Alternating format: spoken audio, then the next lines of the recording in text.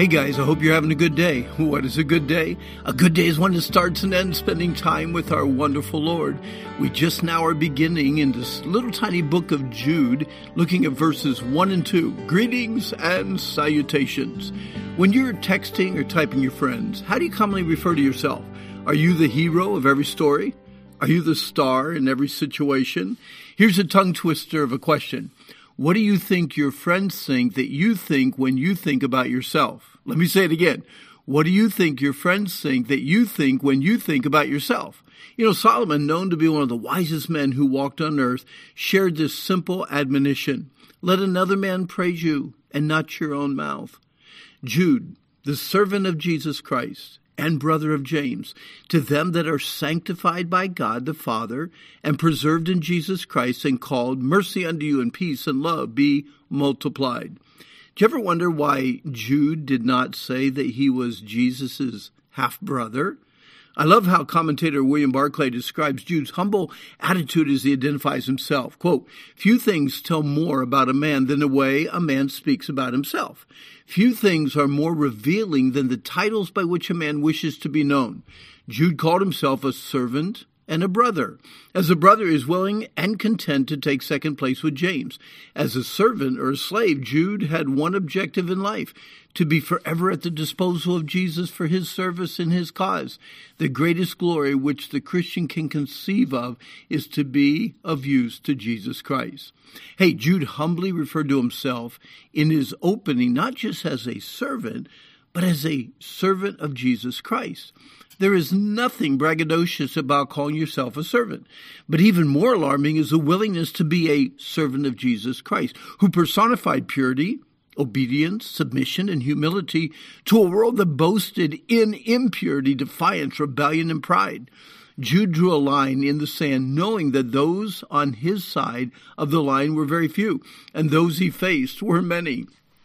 Jude was making a definite distinction between his brother James and his half-brother Jesus. His respect for Jesus kept him from doing what most of us would do when we throw out names of those we've known or been with to make ourselves look more important. We do not know the age difference between these brothers, but we do know that after Jesus died, his brothers believed. Knowing that hindsight is always 20/20, Jude probably looked back over his boyhood or teen years and finally understood things that he had never, or maybe that had never made sense before. He lived side by side with, get this, the Son of God. Jude's brother James was a respected leader in the Church of Jerusalem, where he would have gained great popularity with the early church believers. Again, we see Jude's humility and his willingness to esteem his brother James above himself. Second fiddle is a very difficult instrument to play. Everyone wants the solos of the first chair violinist, but few are willing to play backup and be satisfied. In a way, too many of our homes' sibling rivalry seems to win over esteeming others better than ourselves.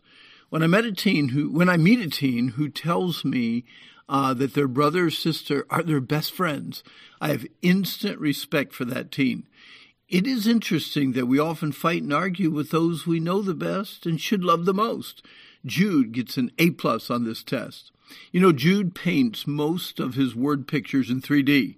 In an attempt to encourage these believers to firmly fight for the truth, knowing the conflicts they would face, Jude reminds them that they were called by God, loved and set apart by God, and kept in Jesus Christ when he writes, to them that are sanctified by the Father and preserved in Jesus Christ and called. With God calling, loving, and keeping, you are sure to be secure. I like that phrase, sure to be secure. A closer look at each one of these phrases helps us understand the importance of each spiritual blessing a bit more. Called by God. God offers a welcoming invitation to each of us. God has called me, and by faith I have accepted his call and have been welcomed into his family. Sanctified by God. God can take a sinner like you and me and make us holy, beloved, and uniquely different through his grace and forgiveness. That which is sanctified is special to God. Preserved by God. God is our all-powerful keeper, guard, and protector. We are kept in the almighty hand of God, and nothing can take us out. Compare the emotions of a little 5-year-old girl who is all alone and lost in the woods at night with the emotions of that same child walking through those same woods, holding their daddy or their father's hand. In the first scenario, I am sure the tears would be flowing. In the second, you can almost hear excited jabbering as she walks with her hand grasped tightly in her dad's hand. Now, compare the emotions of a brand new believer who's not yet fully grasped his position in Christ, who daily lives face to face with false teachers, blasphemers, and spiritual antagonists, with a believer that knows without a shadow of a doubt that God has called him into his family, loves him, and will guard and protect him until the day that Jesus returns to earth for his own. Jude ends his introduction with a mathematical twist. There is power in multiplication. Jude's prayer is that God's mercy, peace, and love not just be added, certainly not subtracted, not divided, but multiplied to each of his readers, which includes each one of us. Again, there is power in multiplication. Watch what happens when mercy and peace and love go to math class. Addition, 2 plus 2 plus 2 plus 2 plus 2 equals 20. Add mercy and peace and love to your lives, and you will experience the positive impact of these additional characteristics in your life. Subtraction, 2 minus 2 minus 2 minus 2 minus 2 equals minus 20. Subtract mercy, peace, and love from your life and experience the negative impact of retribution, conflict, and hatred in your life. Division, 2 divided by 2, divided by 2, divided by 2, and so on, equals 0.0039.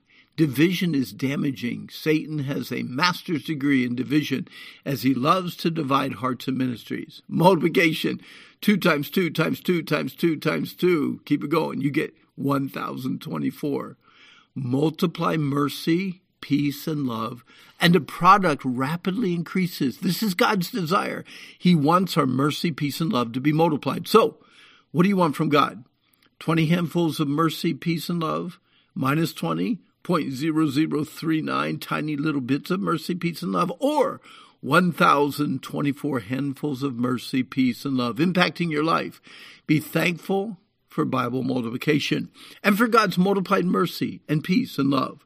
Lord, help me to have the humility of Jude and, like him, to be assured of your calling, your love, and your protection. Thank you also for multiplying your mercy, your peace, and your love to me and all of us studying this today. Hey, our time's up, but I hope you've enjoyed the meditation. But remember, today is the day the Lord made. Let's rejoice, let's be glad in it, and I hope that you have a really good day.